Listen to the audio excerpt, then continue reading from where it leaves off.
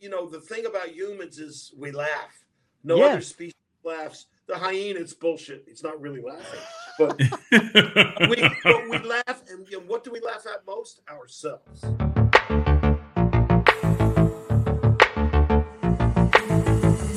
Dystopia Tonight.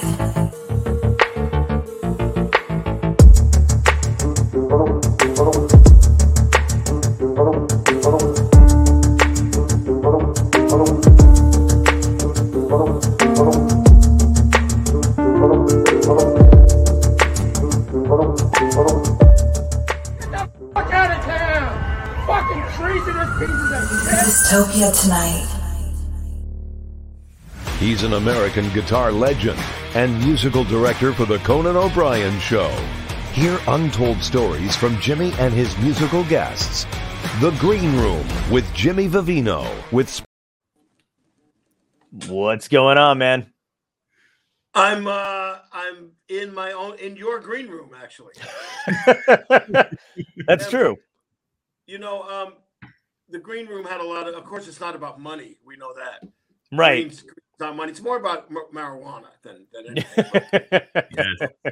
No, a green room, for anyone that doesn't know, is classically where they hold guests before a talk show. Yeah. And the green, so my producers came up with that name, and we originally were being sponsored by Weed and Whiskey TV, which was wonderful because I got all kinds of free illegal shit through the mail. Yeah. Which is where you want all your illegal shit to come through. Yeah, it was a great idea, and I was very resistant at first. I don't know if you guys came up with your idea or somebody said, "Hey, you guys ought to have a show," and you said, "What for, man? There's so many shows." So my take always, "Oh man, all my friends are doing this," and they said, "Yeah, but your friends aren't you." And that's right. And I know that every one of us that with any kind of personality at all can do this. As long as you don't think it's any different than sitting around, like I said to you before, in a bar with two other guys or got a couple of girls or whatever anyone wants to call himself today, because I want to be totally inclusive. We will cancel you on air. Lawyer sitting next to me, by the way. Yeah.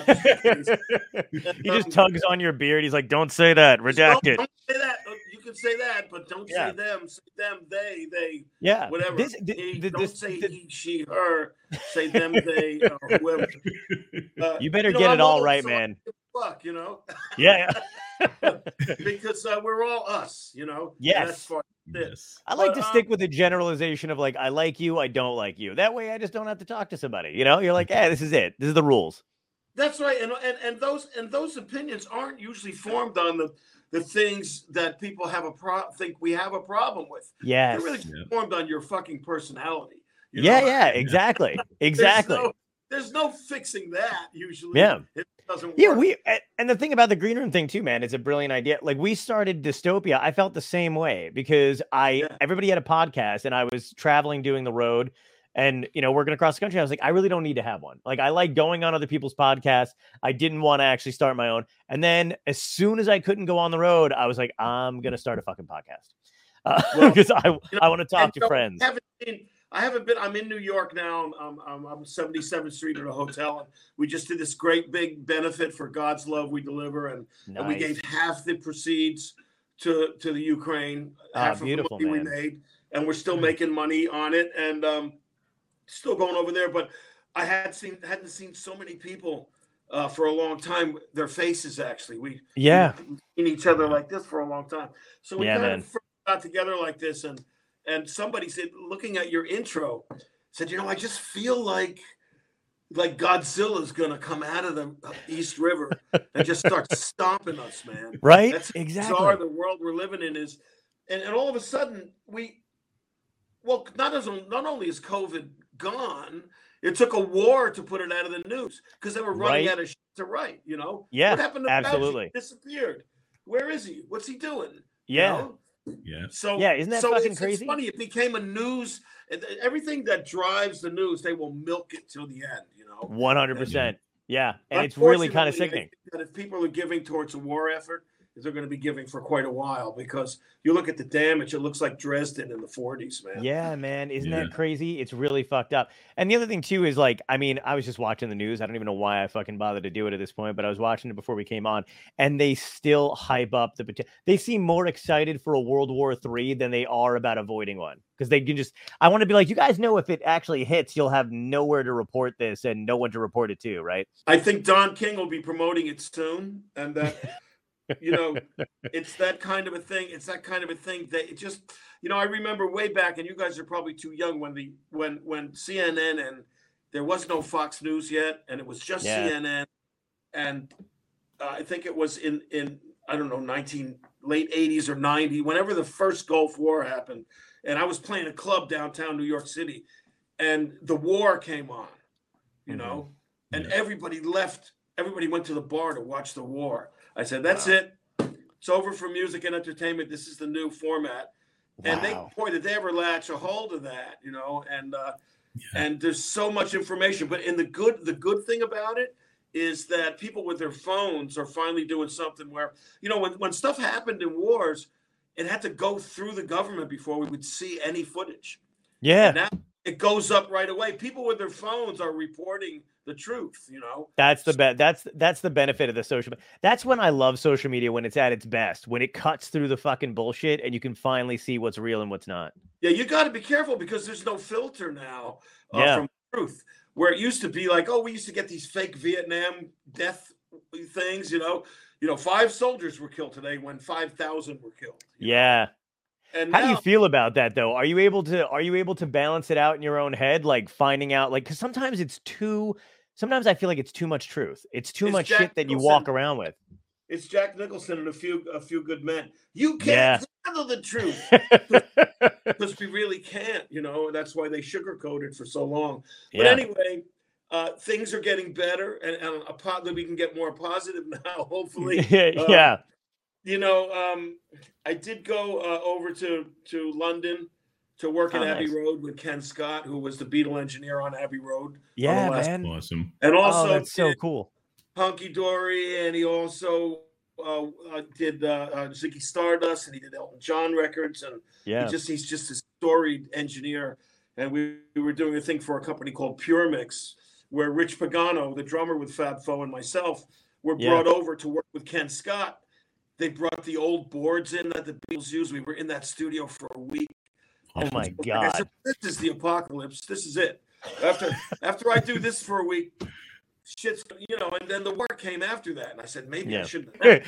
God was like, you know what? Jimmy Vivino's got a point. We're gonna mark down war. It's my fault, because I was in Abbey Road for a week, and I went to every piano that's on the last chord in A Day in the Life, which is. Boom, you know, and I just went to each piano and had a ball. I found them through pictures of them doing that. I mean, I was just doing the nerdiest shit you can imagine. I would do the same. Oh yeah, you know. So I really felt like there was like my whole life had just culminated into this moment, you know. And did you? And then I got home, and I think I got COVID. Oh shit! Wow. Yeah, because how you feeling?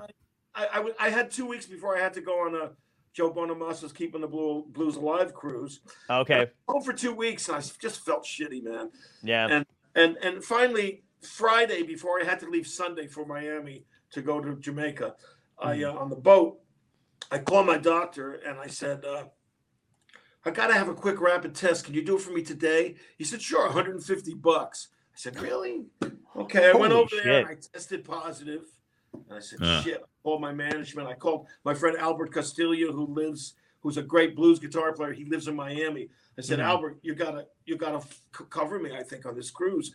And so Rennie, you guys have been talking to him. My manager said, go to this place in Burbank behind the Ramada Inn by the airport. They got a PCR test that they'll send out, and you'll find out tomorrow if you're really sick. Just don't believe the rapid test. Another $150. Ooh, holy shit. 6 hours later, you know, and the next day I hear that I'm negative. So Wow. Okay. And then I get to Miami and I'm negative again. But I think I had it for 2 weeks. So I think the herd thing is not untrue, that we all need to get it in some way. believe me, I'm triple vaxxed and double fucked. Yeah. Because, you know. Wait a minute. You got to get fucked? I didn't get that deal. I only got the 3 vax. I didn't get fucked. What nurse did you see? Why do we feel so entitled when we do the right thing and we think everything's going to be okay? Yeah, man, I know. But it's a crapshoot, man. I mean, Nobody really knows. It probably kept you out of the hospital at the very least. Yeah, well, I'm okay. Yeah, because the second, variant was easier to deal with, and I think it's going to be something like in 1918 when the Spanish flu came. And they finally got a vaccine for it that we, by the way, take every year still. Yeah. Still. All right. So right. That over 100 years we've been taking those vaccines. Right. This is going to be another thing that we take or don't take. We either suffer the consequences or we take the vaccine. Because if you don't take the influenza vaccine, you're probably going to catch the flu. Right. Yeah. And that's going to be the same with this thing. So I mean, that's what happened to me. I mean, I didn't get flu shots for the longest time, and not for any particular reason. I didn't have any I wasn't spooked by it. I was just lazy, and I didn't get the flu shot. And one year, when it was getting around really bad, I was doing a gig in Michigan, and I fucking got the worst flu I've ever had in my entire life. I wound up in the hospital out in Michigan. It was fun. I thought I was taking that shitty. What's the shit they give you for the flu that makes you sicker? I was like, I really wish I just give you the flu.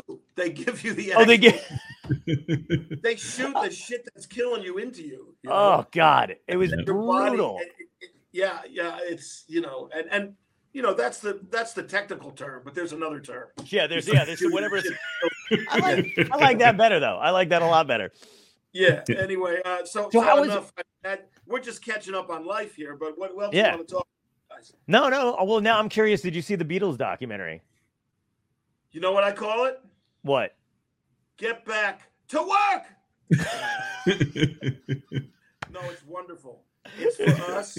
It's for people in the business. It's for songwriters. It's for people that it's a really great look into how a bunch of geniuses can procrastinate forever and get nothing done, and then when it comes down to the wire, all this brilliant shit starts coming out, Yeah, man. George and Ringo were talking, and Paul's like, just play and let it be, like he's creating it there, Yeah. What's that? Oh, it's just there it is, and you don't get that kind of, that fly on the wall view of much. I would prefer if it was during Revolver, or Pepper or the White Album. Yeah. But at this point, it's great because it also, to me, there's retribution. I saw the original Get Back when it came out. Yeah, Michael, I always say it's Dennis Eaton Hogg. I always think it's the guy from Spinal Tap. Yeah. Because it just is it's really a mean-spirited look at what was going on. Right. None of the joy that you see in Get Back is there. Yeah. And they ended like on a really sour note, the whole thing, Oh, but I know. Peter Jackson did a great job.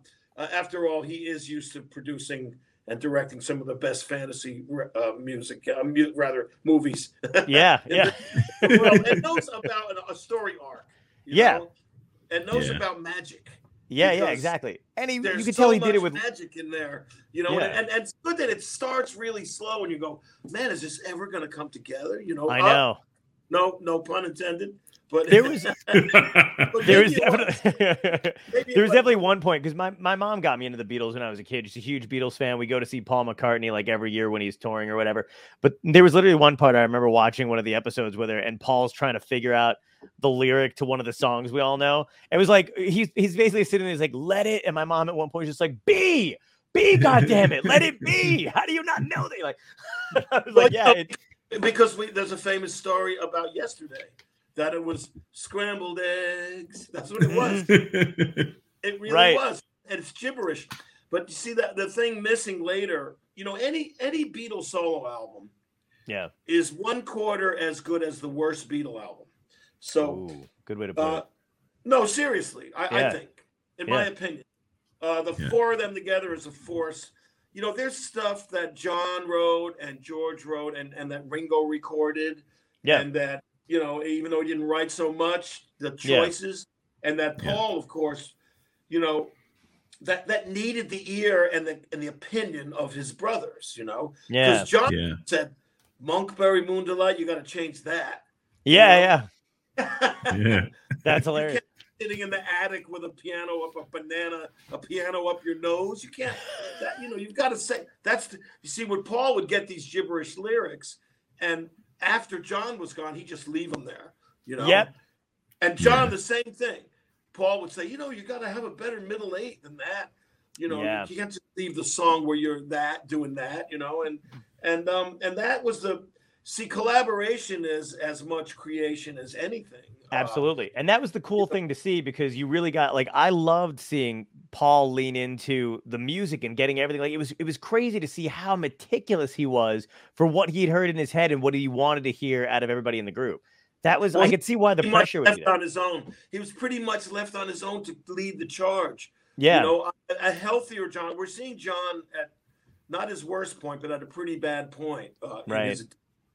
And there's moments of brilliance that make you think, oh God, I wish I saw him before all the drug use started, you know? Yeah. But even so, he's sharper than anyone in the room in a lot of ways. And Paul was really just like, come on, let's trying to rally them together. Yeah. And George really was interested in other things. And it's funny when you see a song like All Things Must Pass get passed up. Right. You know? As though, that's great, George, but does anyone have anything good? You know, that sort of attitude. and they give it like one shot where they're trying to sound like the band. Yeah. Right? Like something from Big Pink. Because everybody in England was affected by Big Pink, to the point where Eric Clapton doubted that Cream was doing anything right, and he wanted to get this sort of thing. The band it wasn't called Americana then; it was just the band. Right. And Elton John then comes out with Tumbleweed Connection, his tribute, you know, to the Brown album, right? The band's album. So the band were doing to the Beatles what the Beatles did to every other band before them. And George really had it down. All Things Must Pass was sounding really good, I thought. Yeah. And if they recorded it, it would have been just fantastic. They really did. I mean, it was weird because I understood, like, I didn't know too much about that whole period with George. Like, I didn't realize he kind of threw a tantrum and walked out. Like, I don't know. Not that they put him in a bad light, but I didn't realize he was that hard up on everybody in that band. But then there were times where I felt like they were kind of antagonistic towards him. So His you know, baby brother, don't forget. Yeah. He had these two, you know, there's a famous story that somebody who was working with the Wilburys told me, and I don't remember who told me, but they were in the room. Mm-hmm. And Bob Dylan said to George, well, I never had to be in a band. So when I wrote my songs, I sang them. I decided if they were good, I recorded them. I had total control. You were in a band with 3 really great songwriters and great singers. And he said, how did you decide what songs? And George said, we all knew John was better. I'm seriously said that. Because he was the big brother. There was a respect and an admiration. Paul was the middle child, right? Yep. That was, how about this? Really. You know? And then trying to pass it by John. It's psychology 101. Right. You know, his approval meant so much. And now Paul wasn't even getting it because John was sort of half there. Yeah. And Paul was writing some brilliant stuff at that time. Yeah. You know, and then John would throw something together like Don't Let Me Down. That would just slay you, you know? Yes. Yeah. Oh, that's blues. That is so heart-wrenching, you know? Yeah. And he was able to always have that element of tearing your heart out. Where Paul rarely did. When Paul did do that, he could do that. The Long and Winding Road does that. Yes. You know, it's a beautiful song. Beautiful song. Yeah. Beautiful. Absolutely. You know, and even Hey Jude did. You know, John loved it. You know, so and that's that period. You know, they were only really making records for seven years, and you know, it's amazing. It takes a band 7 years to put out their second record. I know, it's crazy too. And you know, the other thing I liked about it, and you could definitely speak on this more than I even can, because you've been in this way longer than I have, but I loved seeing what actually happened in that footage that they had, and then them reading in the press how the press spun it, because that's their whole history is other people kind of trying to take over that story. They didn't fucking live it. You know, Are you is that the fake news? no, Even I then? know exactly what I was just gonna say. It's the funniest thing to me because it's the one true thing. You know, I mean, again, you know, it's just one of those things that like I think we all experience because we've all had interviews before. We've all been written up in the press, and you're like, I didn't go to fucking that college, you know. I mean, or whatever they twist stuff around. But I love that they were sitting in there reading about it, and they were like, oh, apparently we got into a fist fight. Should we do it now? Like apparently, Well, you know. I mean, sure, but you know, like the truth is always more boring than a lie, you know. Right, And- right. Yes. And the fact is that, you know, like Mark Twain built his whole career on bullshitting, you know. Right. So it's making shit up, you know. Right. My dear friend Mac Rebenek, Dr. John, who's gone now, he was the best bullshitter I knew, and we would sit around and just wait for some bullshit story that would just make us, you know. And you know, and that it's like there's a thing called qualified bullshit. you know? Right. Yeah. That's the beauty that now becomes an art form. Like That telling becomes- people recycling works. Well, sure. you know, because it makes you feel good. It doesn't know, you know, the government's not really actually recycling anything. I think about 10% of what we recycle actually gets recycled since we've started, but the rest of it just goes into a garbage dump. But it makes us feel No one out there can honestly say to me, I always separate my shit. right. know? Right. Exactly. Yeah. Exactly. And if you don't, do you think there's some person at the dump saying, "Oh, here's a foil. Yeah. This doesn't go in here." Exactly. Yeah. Yeah. They don't give a fuck. I've Yeah. thrown So then we get the shit that they recycle and they turn into something else, and it sucks. Yeah. It does have the wrong thing in it, you know. All of a Yeah. sudden, you know, you try to take the tab off of a can of soda or something, it breaks. Oh yeah. Yeah. Yeah. I love that everybody thought they were being heroes when Starbucks decided to do away with straws, but they did the sippy cup lid. And I was like, you fucking morons. Lids make up more of the trash in the ocean than the straws do. It's just a And switch.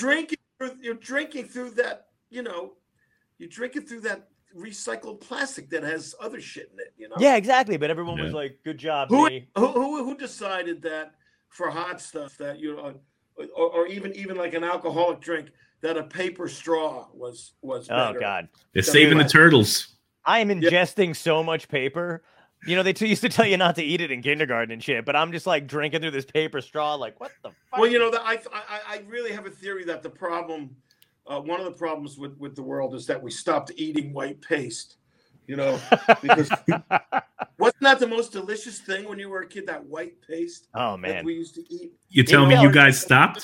Play-Doh, like, you know, it never paid off. The taste was salty and crappy, but the smell of a new can of Play-Doh, I think that hooked us Play-Doh. all. That first drug was Play-Doh. Yeah, When you absolutely. open the can. And you You smell smell it?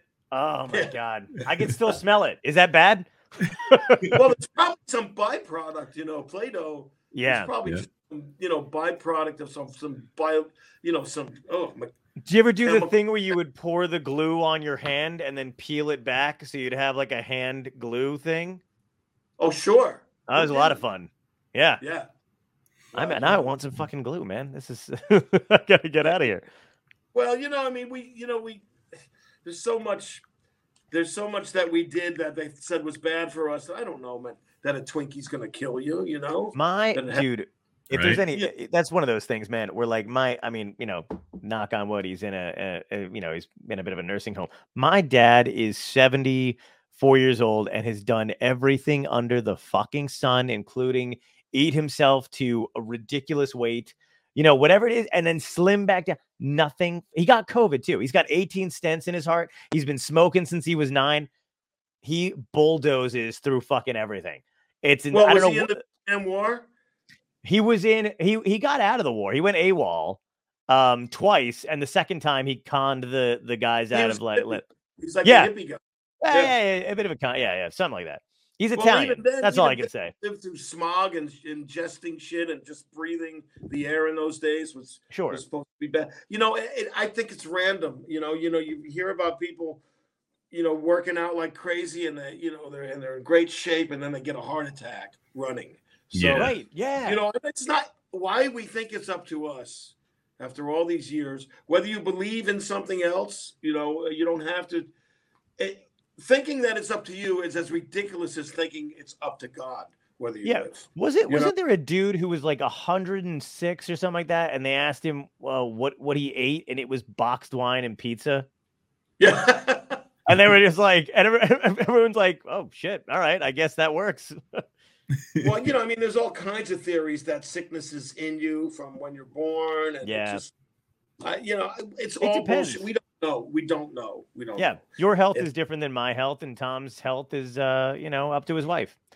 And that's I say, listen, whatever you do it. Yeah. Yeah.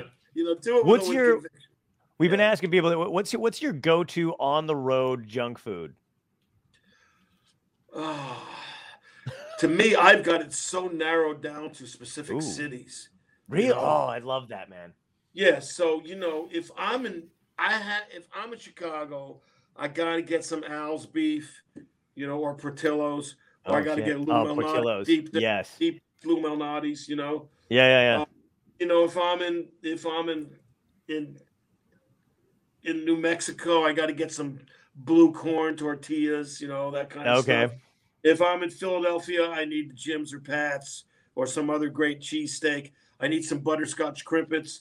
Right. And I need to go over to the White House in Atlantic City. Yep. The sub sandwich. Subs. Which they misnomer hoagie in Philly for some reason. Yeah, I know. Jesus. If I'm in New York, New Jersey, Connecticut, pizza. Oh yeah. Each one has its own special, special thing. Yeah, man. Pizza. If there's hot dogs in places, Boston has the Pearl Dog. Long Branch, New Jersey has the Windmill. That's where my gig was. Yeah, the Windmill's great. Yeah, you're not far from there, Tom's River. There's two. There's one in Long Branch, and there's one original one. And there's one in Red Bank, the original one, the Windmill, actual Windmill. Yeah. Yeah. If you're in Florida, Cuban sandwich. If you're Miami, All right. Texas, love a good Cuban. Yeah. I mean, I don't consider it junk food so much as like ribs and ribs. Now that you could just talk about ribs in every southern state. Yeah. And have an argument about that. But there's certain things that are in certain areas. Tony Paco's in they got the Polish sausage in Toledo, Ohio. Ooh. And now these food channels, Man versus Food, all that great shit. And that crazy Guy Fieri guy, I love him. Oh my God, he's great. He's a guy. He's for real. That's him. I've seen him in an airport. He has a mini-me son dressed exactly like him. With the spiked hair and the chains and the glasses. Fucking unbelievable. But we learn a lot that's where we learn about regional places to go to. Yeah. There's a place in Minneapolis that cooks the cheese inside the hamburger, Oh, that's the best.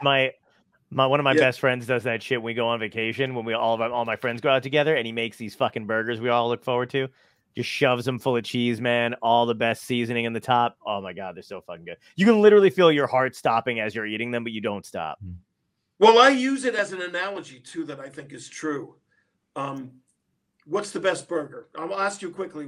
I'm asking you. What's the best burger in your opinion? Bacon cheeseburger. No, but who makes it? Oh, who makes it?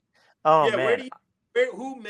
Where do you go and get the greatest hamburger? Where have you been and said this is the greatest hamburger? There's a place by me called Big Barlow's Barbecue. Makes the best fucking. It's all fresh. Okay, you hear that, guys? Send money. Okay, so you've answered to me what, in your opinion, is the best hamburger for you. Yeah. Now, answer to me. What's the best? Not the best, but what is the most popular hamburger in the country? Oh, McDonald's. Yeah, gotta be McDonald's. I equate music to that. When people ask me, what's the best music? I say the blues. Mm-hmm. And then they say, what's the most popular music? I said, well, anything that's not the blues. That's great. But it's like that, we forget when we're artists, Yeah. We forget that just because we do something or we think it's great or like it doesn't mean the masses are going to even connect with it. And then we get bitter about how come they're not getting this. Well, because they're pedestrian, and they want people want what makes them comfortable. It's a comfort. We're talking about comfort food.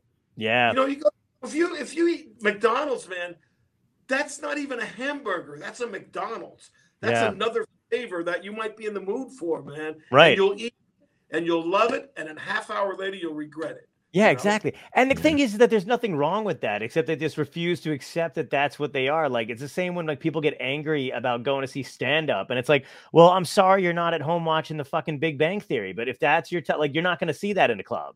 So go watch that, and then don't go see stand up or learn to adjust. But true art, in stand up, I have to say, some of my best friends are. So love hearing it. And we thought, really a lot of my friends, as you know, you've seen some of them talk to me. I've known them I've been very close to comedy all my life. Yeah. Starting with my brother Floyd, who's just I've worked with him so many times, by the way, from when I was younger to literally like a couple years ago. We did we just wound up at the same radio station doing a gig together, promoting shit. And we hadn't seen each other in forever. He's a great guy. And he was a throwback, like a really crazy guy, Yeah. And but I know that, and we talk about the state of comedy now, and and I think Chappelle has sort of the reins, that Eddie Murphy had, and that Richard Pryor had, and that Lenny Bruce had, and that George Carlin certainly had. Yep. And it's an important thing to not back down so much about what you say, and to say hey, wait a minute now, you're out of hand because this is comedy. Nobody's safe. Nobody should be safe. Right. From we're lampooning our existence as human beings. Okay. Yeah.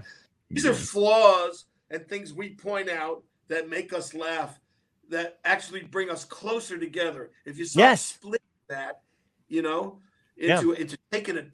taking comedy personally is crazy. Absolutely. You buy a ticket and you're sitting in the audience. I'm going to watch you do stand up, and I got my arms folded waiting. I can't wait till he says something that can offend me. Supposed to be there to fucking laugh. Yeah. And nothing. And the thing about humans is we laugh. No other species laughs. The hyena, it's bullshit. It's not really laughing. But we laugh, and what do we laugh at most? Ourselves. Yeah. We do. So when you recognize something somebody says that might seem cruel, you might say, that's what we are. That's what people do. Exactly. And comedy is always meant to be inclusive, not exclusive. If you're being made fun of, you're part of the fucking troupe. You're part of the world. It's fair game. Exactly. You don't have to be insensitive and say deliberately say cruel things. Right. But that's the thing. Like my other friends who are comedians say, "Hey, if you don't like my act, leave. You can get up and walk out of the club." Yep. And we all don't have to voice. We all don't have to get our backs up about everything and post. No, I know. Unfortunately, everybody has that old saying: the world is, that assholes' opinions are assholes, and everybody's got one. Yeah.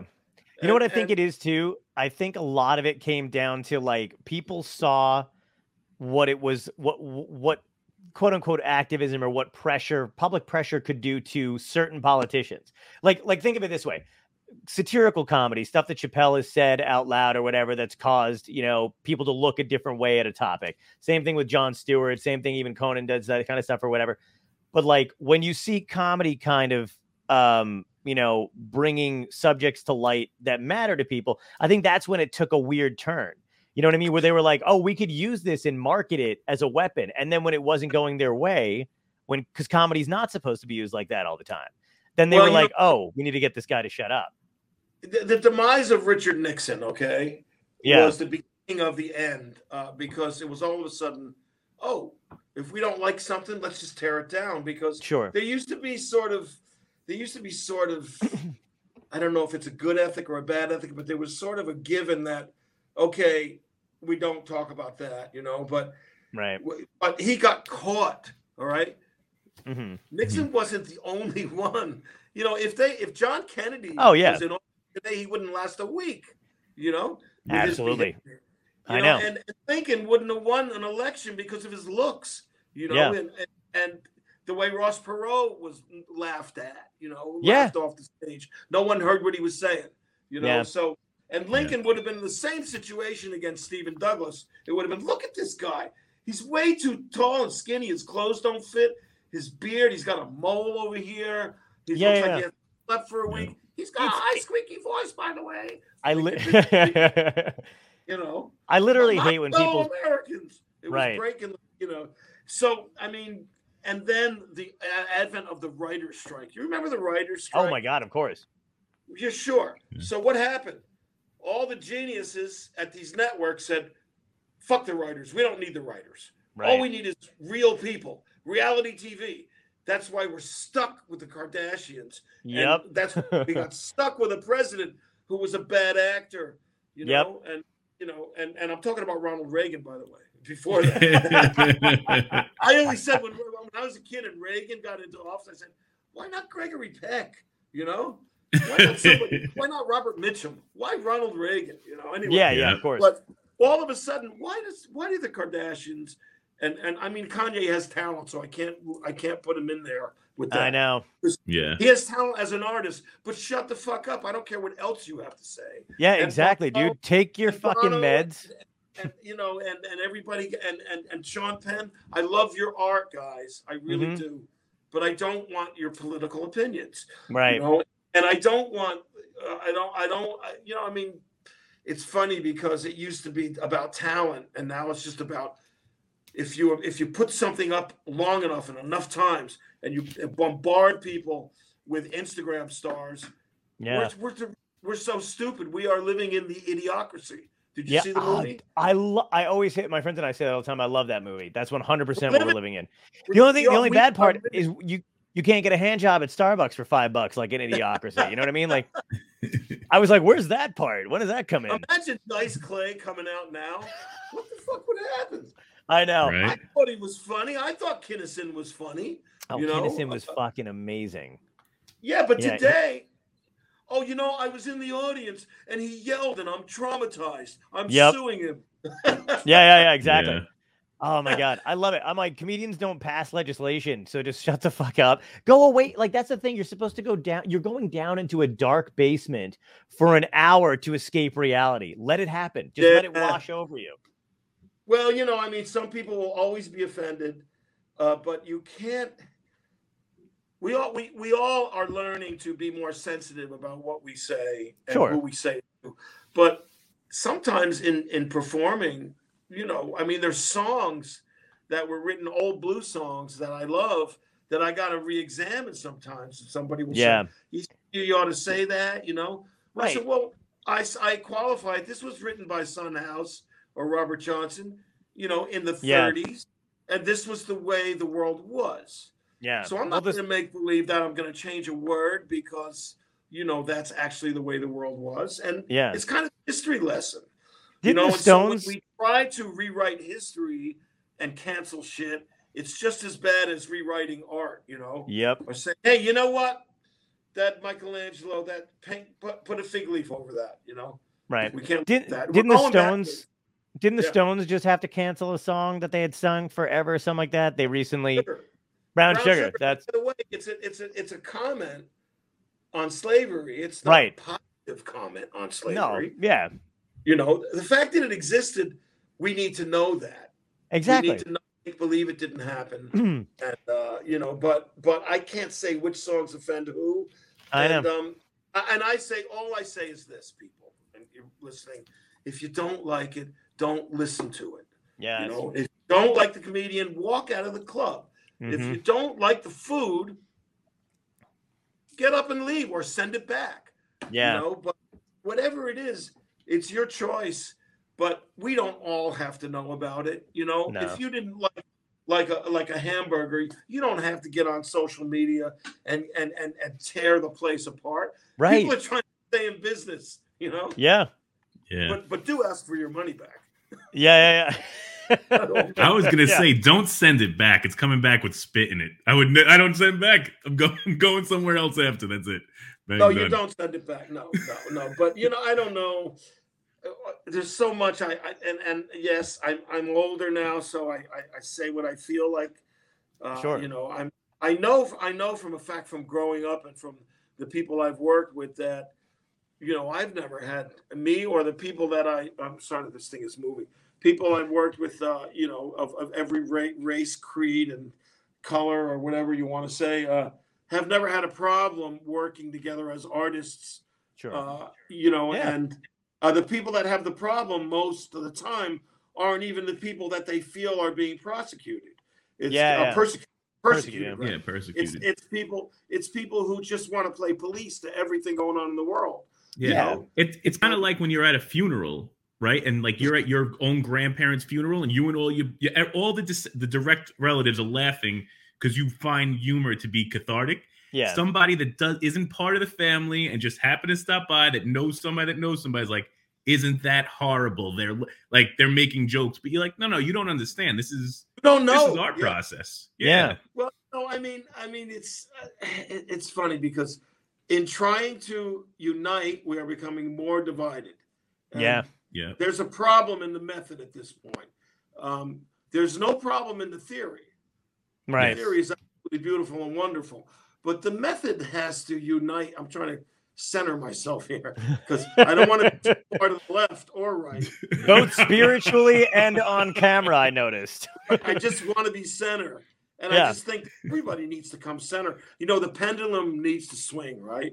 Yeah. And it needs to get stuck up in the corner. But if you leave it up there, you're fucked. Yeah. It needs to come down, you know, and rest somewhere in the middle. And you know, we need to find a way to work together, not to be more divided. Isn't it odd that social media? The aisles are even further apart now in life. Isn't it weird that social media was meant to connect people and yet it's driven us farther apart? Yeah. It really has. Yeah. It really the fact has. that like you're Sirius radio, because all of a sudden, I'm just gonna you could just sit on one station and listen to one thing all day now. Yeah. Where we used to get variety. You know, variety is the spice, without a doubt of life. And you know, radio used to be programmed to have variety in it, and so was television. But now you can just be stupid and sit on, and I'm not saying the music's stupid, but I'm just gonna sit on an AC/DC station all day, or an Elvis station, or a Bruce station, or a blues station. You know, it's better to get a broad stroke of everything. Yeah. Otherwise, that also forms your opinions in a way that are one-sided. If you have one thing coming at you all the time, you're going to start believing that. So if you watch Fox News, make sure you watch CNN, but never watch MSNBC. Yeah. That's good life advice, kids. That's great. Yeah. I got to ask you, man, how is it being, because I know we were all locked down, we were doing COVID shit or whatever. Are you finding the audiences are just so, because the same thing happened to me, man, where like I feel like they're so ready. They're so much happier. Like, I think it's going to kick live music up a notch again where it needs to be. People are going to, you know, you don't know what you got till you lose it. And other people have said that over the years, but John put it in the song. And all of a sudden people are like coming. I don't know about young people. I don't think that they know what live music is anymore. Well, some do. Yeah. But, you know, the lines at the discos are bigger than ever, and the clubs, the velvet rope joints. Yeah. The older people and the people that love live music are coming out, and I know that there are scenes that I'm not part of that I'm sure live music is in the college world and you know, the indie world and the Brooklyn scene, as we call it. Yeah. That's probably thriving again. And but you got a nice beard now, man. You could pass for the Brooklyn scene. You could go right in there, no problem. Well, I don't know. Yeah, somebody say, "Hey, man, where'd you get the white dye, man?" That's cool. Billy Gibbons told me, "Man, your beard's getting good, Jimmy. Just don't eat any Cheetos, because you'll have Cheetos in your beard, and you'll be thinking somebody's looking at you, but they're looking at the Cheetos in your beard." Advice from a guy whose beard is orange, you know? Yeah. Oh, that's fucking hilarious. Or he just has a lot of Cheetos. Could be either way. You never know. He kind of looks like that Cheeto's cat a bit, you know. So Chester Cheeto. It could be. But I just hope things get back to our old fucked up normal. You know? Do you miss doing the show, the TV show though? Do you miss doing Conan and stuff? Well, I mean, I did it for 26 years straight, man. You know? Wow. And when people would ask me, I would say, man, I'm just a blues man with a job, you know. And I came up playing doing all kinds of stuff in life. Yeah. And we're working on. We got something in the works right now. Oh, nice. We don't know what it is. Right. So the exciting part is that we get another shot. We just keep doing it a little bit different every time. I'm excited to see what this one might be. Yeah. We're still like best of friends, Conan and I, and we work together on a lot of different stuff. So nice. That's awesome. You know, man. he's a brilliant guy. He's in no way ready to retire, you know. No, I hope not. We all feel like we lost 2 or 3 years that we need to grab back anyway. Yep. That, you know, don't even add those onto your life because we didn't live, right? Did we? Yeah. I mean, was that living? No. I don't think. Yeah. How did that first all come about? Like, what was your initial introduction with it? Me and Max. Well, you know, Max, the E Street Band had broken up. Max and I had a project, Killer Joe. It was called. We made a record together. We used to work, play live gigs together. And then I had a band with Clarence Clemens, and I moved out to his house in Sausalito. And we were working, and I got a phone call from Max. It was like in 92 or 93, and said, man, you got to come back. We got to put a band together. We got an audition for this guy, Conan, this kid. You know, he's like 25 or 26, whatever he was at the time. And he said, but we don't have a band. So I said, well, let's get some of your guys. And he got Pender and La Bamba from the Jukes. And I grabbed most of my guys from the Vivino Brothers band. Yeah. That's me and Mike Merritt and Scott Healy. Right. You know, we stuck it together. We rehearsed. Max put a brilliant presentation together on an audition we did. And we got the gig. Wow. So we started doing it in 1993. Max was there till 2019, around about 16 years, 15, 16 years. You know, we always knew that the divorce of Bruce and his great band was not going to last. Right. You know, and that's where everybody was going to end up eventually, because even Bruce must have admitted that, you know, these two, Tunnel of Love and Lucky Town, these two records I made, they're great records and the songs are good and it sounds good, but it ain't that magic of the E Street Band. So he got back together knowing it's like any Mick Jagger solo album or Beatles solo album, and it isn't as good as the whole band doing stuff. Right. So and then I came off to California and took over. So for another 7 to 8 years with them, you know. Yeah. So it's been a roller coaster. It's been fun, and if I don't do anything else with him, we'll always be friends and always be working together on something. Nice. You know, after all these years, and I say I was a blues man with a job, I'm starting to go out and play and do my own thing. Man. Yeah.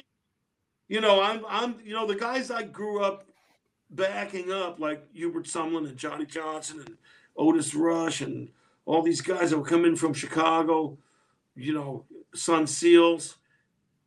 I'd get a call from the club and they say, hey, man, so-and-so's coming in, put a band together. And we work our ass off knowing their shit, because I learned from Paul Schaefer, make sure you know the records before you back anybody up, every fucking about it. And so now I'm the old guy. I'm the new old guy. And if I go to Boston, I got a rhythm section there. I got a rhythm section in Texas. I got a rhythm section in Florida. I got people in Atlanta, young people I know. You know, I know the sons of friends, you know. Yeah. Betts, Devin Allman, sons of people I knew, their fathers and, you know, and uncles. Yeah. Derek, you know. And so I'm like Uncle Jimmy now, you know. So, that's great, man. I got a pretty deep bench of people I can call, and I love playing with different rhythm sections. So besides taking own band, I can always say, hey man, get me like a couple of guys, let's go and do this, And I kind of look forward to doing more of that, unless I get another TV show. Yeah. Man with a job again, I hope we get to come see you live, man, before you start another TV show. Because that would be fucking amazing. Are you going to come to Jersey? Pardon me, Jersey. Where are you in? You're down in. I'm in LBI, man, but I go everywhere. I just went to hang out with Jake Clemens at the Stone Pony. Stone Pony. Another example of a kid who's a nephew of one of my dear friends. Yeah, he's great, man. He fucking crushed that show. Real talented, Yeah, he was so good, man. We had him on here. We hit it off, and then I got to hang out with him and see him live, man, and it was amazing. Fucking blew me away. And also plays guitar and sings and some other stuff, Oh man, he was the whole thing. Piano, I play some piano. He did a couple songs with piano. He did a couple songs with the guitar. Switched over to the saxophone naturally, and just blew the whole roof off the place, man. It was incredible. Well, I keep threatening to go down with my friend Danny Clinch in Asbury and the Tangiers Blues Band. Yes, I know Danny. Danny's a good guy. Danny and Chris and those guys, you gotta come and do the See Here Now festival in Asbury. Yeah, I used to do another one. I used to do another one down there on the water too. It was in I can't remember. Yeah, well, what festival is that in Asbury? That's currently I think they've done 3 or 4. I think there should have been 4, but COVID nixed it. But yeah, it's called the See Here Now Festival. I think Pearl Jam and Smashing Pumpkins did it last year, and then the Avett Brothers and a slew of other smaller bands. And then this year it's Stevie Nicks and Green Day, and then another, My Yellow Jacket, a bunch of other great smaller bands are doing it and crushing it, man. It's gonna be good. September. Well, I'll be on the sideshow stage for that. I'll see you there. There's always like that sideshow stage of curiosities of the world. What's this muddy water shit? He's sitting on a chair and playing by himself. I'm fine to be that guy. I'm gonna make my own festival with blackjack and hookers. It's like right off to the side. I need gambling there though. Yeah, I got you. Yeah. Tom does it for a living. Go to Atlantic City, or something, but yeah. I'm looking into it because I'm actually looking into working again, like on the road, because I love it. Yeah. A lot of people say that, aren't you going to retire? I said, well, I don't fish. I don't golf. I do paint, but that's too slow, so yeah. Playing music is my, playing out, going visiting, just getting on the road and going to this town or that town, or week here, week there is my retirement. The world, it has shrunk. We do have these great cruises. I just came off where I met people and from there networked into doing some stuff I never thought I'd be doing, and I'm so glad to hear you say that, because people keep telling me, because I love going on the road. I still love going on the road to do stand-up, but people keep telling me, wait till you get older, you'll get sick of the road. And I'm like, oh man, don't fucking tell me that. But you love it. No, I have a band with Mark Maron in LA, right? And, you guys were at Largo, right? Yeah, we'll play at Largo. And we were just going the other day. We're like, hey man, things are loosening up. And Mark says, can you do this date? And I'm like, I got to go here. I said, I'm good the next 3. He goes, man, I'm on the road the next 3. I'm doing comedy here. So we're all starting to work again. So unfortunately, some of the things we could do and say, let's do it once a month. Yeah. We're finding the reality of that and juggling our road gigs is becoming a little more difficult. But it's a good sign. You got to give up something to do the thing you really love. It's always good to be busy. Yeah, and there's so much to do still. If you just keep moving, you won't get hit. When did you get into When did you get into When did you get into painting, man? I didn't know you painted.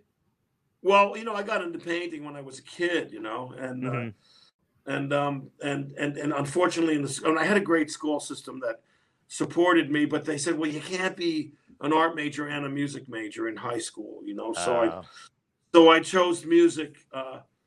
When I was in high school, I composed an orchestra piece and some big band stuff. And, I had an independent study to write music and to, do arranging compositions and stuff, that didn't allow me time to be in the art class anymore. So I just picked up painting again, like during COVID, and painted a bunch of portraits of blues guys that I loved. And that's awesome. I found it very relaxing, but it's still, while I can still play.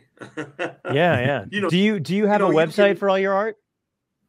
No. I have a handful of paintings that I love, and nice. Then I slowed down again because I got into a thing where every morning during COVID I would post a bathrobe blues, and get up and just play a 30-second or 60-second thing, and then found out, I can go longer if I put it on the other YouTube TV. Instagram TV. Yeah. And then started doing that every day, and then I started exploring country blues more and going backwards in my backwards journey through music. Right. That's how music took over again. So painting was kind of sidelined, and I got to find a way to do it again. I love doing it, but I never thought of it as anything more than relaxation. If there was a blues guy, one of your favorites, if there was somebody in that genre that could see you perform live, do you know who you'd want in the audience? Well, the question should be, who should I want to see that I didn't get to see? Oh, to me, who am I? What I always say about the blues, I didn't build this house. I rent a room in it, Right. This is built by other people, right? That I admire. They built this foundation and the house, and they graciously enough let me rent a room in the blues, the real blues. Yeah. So yes, if I could have seen Charlie Patton or Son House, Elmore James, people that were dead long before I was even able to go to a club and see them. Right. I would love to have known Lightning Hopkins. He was the hippest, coolest guy. He dressed. He could wear a cardigan sweater and a fedora and smoke a cigarette with a holder. Wear bands and just be so fucking cool. One time a producer walked up to Lightning and they brought him in the studio and said, Mr. Hopkins, I'm your producer. He goes, oh yeah, you're my producer? Why don't you produce me a bottle of whiskey? That's a cool dude. Absolutely. To his point, produce me, just turn the damn machine on and get the hell out of here.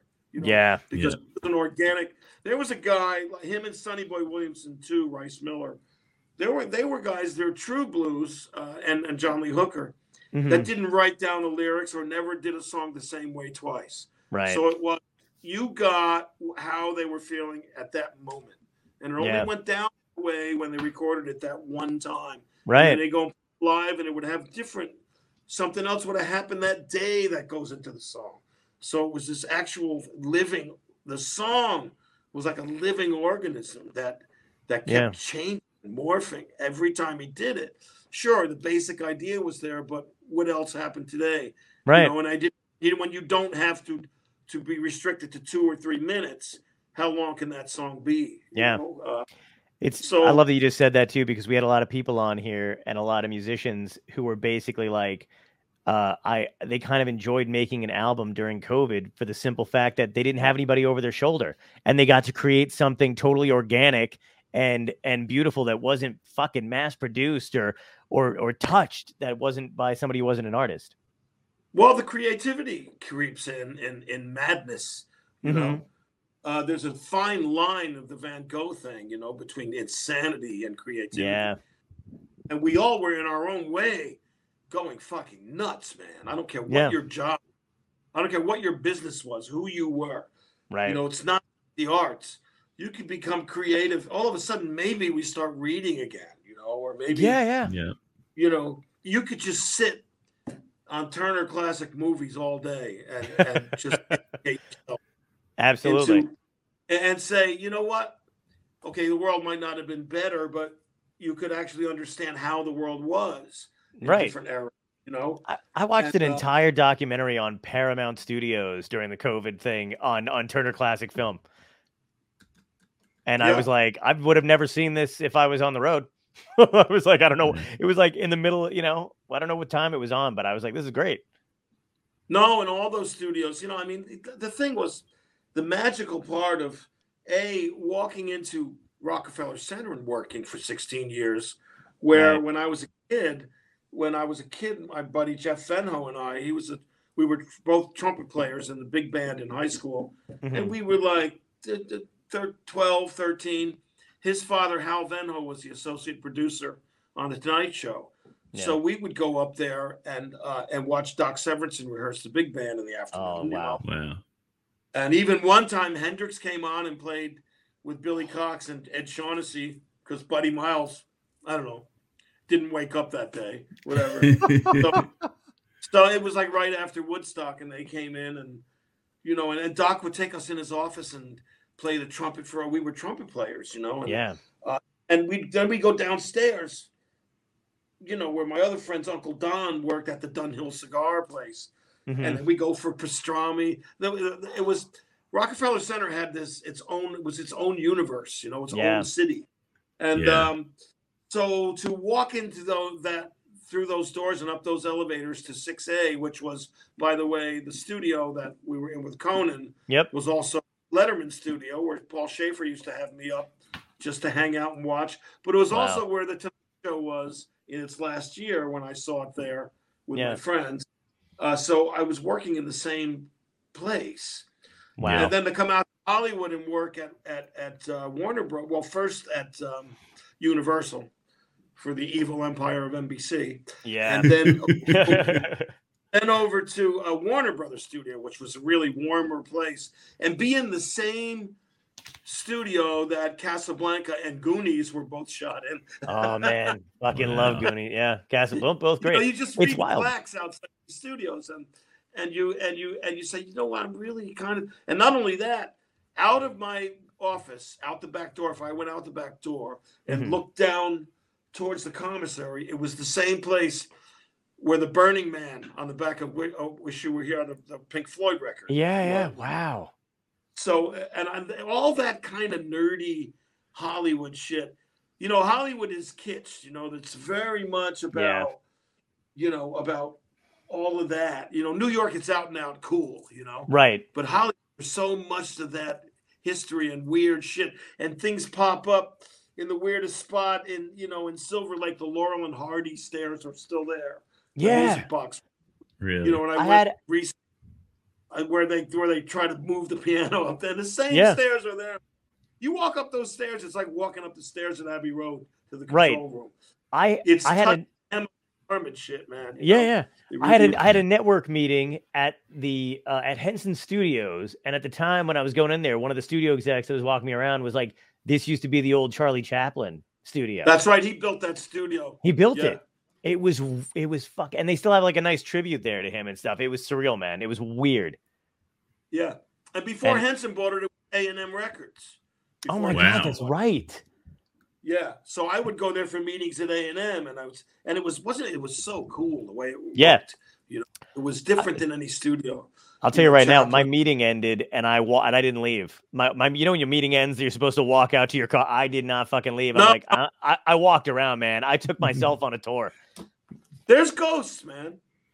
You know, when you go into the Grand Ole Opry, notes went up into the ceiling, and they're still hanging around. And the same with Levon's barn. When I used to work with Levon at his barn, man, and think about the notes that went up there, or you go to La Scala Opera House, or you go to Carnegie Hall, you know, anything that's got wood in it, you know. Oh yeah, the shit. You know, wood is a natural acoustic thing that maintains vibrations. Yeah, anything that creaks. You know, everything's a cathedral that's like that. You know, to me. Yeah. You know, you go to Sun Studios and they say, "Here's where Elvis stood," and you stand there. Something happens. Yeah. Something happens for you. You immediately want a peanut butter and banana sandwich when you stand there. And bacon. Those three things. Oh God, dude, this is fucking great, man. Listen, I gotta wrap, but I gotta ask you the main 3 questions that we ask every guest. Okay. All right. So first question is, if you can go back in time and talk to your younger self, what piece of advice would you give yourself to help you today? Don't wash your hair so much. You might keep it. Noted. I didn't know that. The second question is, what had to end in your life, good or bad, that led you to where you are today? What ended? Yeah, what had to end? Probably my first marriage. Wow. Unfortunately, and I still love her. We still love each other. Right. But we knew that we couldn't be with each other. Yeah.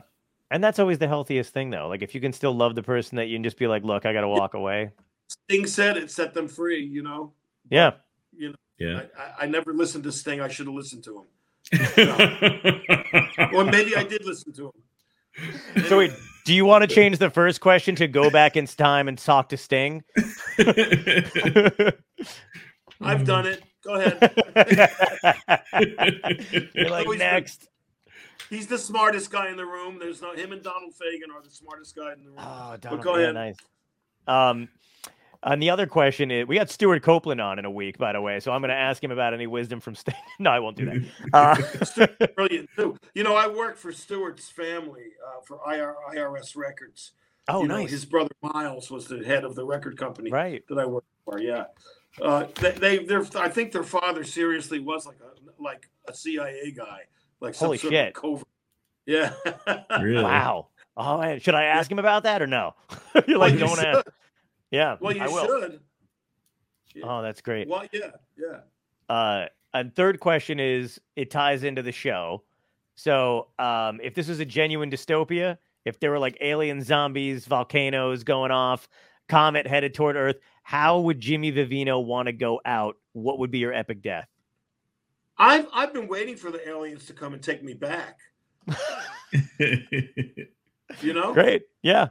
I truly believe in the alien ant farm theory, and that they're saying, okay, look, they fucked up again. Somebody go down there and would you adjust something, you know? And they do. It's close. This is for millions of years, right? Right. And that it is ourselves coming back, looking at ourselves saying, maybe if we fix it now, that won't happen. But yeah, you know the whole thing about that theory that you can't fuck with shit because it's just going to fuck up something else. Yeah, that's butterfly what effect. We live with. Yeah. Yeah, I agree. That's what I think those fucking. Yeah. That's what I think those fucking Tic Tacs are that the airplanes keep seeing, man. I just think it's us. You know what? I truly believe there's something to it that we are sort of, you know, like it's sort of a independent study, or it's a thesis for their college. Okay, now you're going to go back down and check out 1982 and see why things fucked up, you know? And if you take one with you, examine them, but throw them back, you know? Yeah. It's a catch and release program we have on Earth. Exactly. And tag them like we do with animals in the wild, you know? It's all birthmarks are just tags from aliens. People that actually swear that they got like implants and shit, you know? Yeah, man. So Randy Quaid. Randy Quaid did. Look. I believe it as much as I disbelieve it. Yeah. So that's great. Anything's possible except what's fucking happening. You know? I love that, man. Thank you so much for coming on, dude. It's been a blast, man, and I love your show, The Green Room. It's amazing. Okay, man. Everybody stay safe if you can. Yes, you too, will do, man.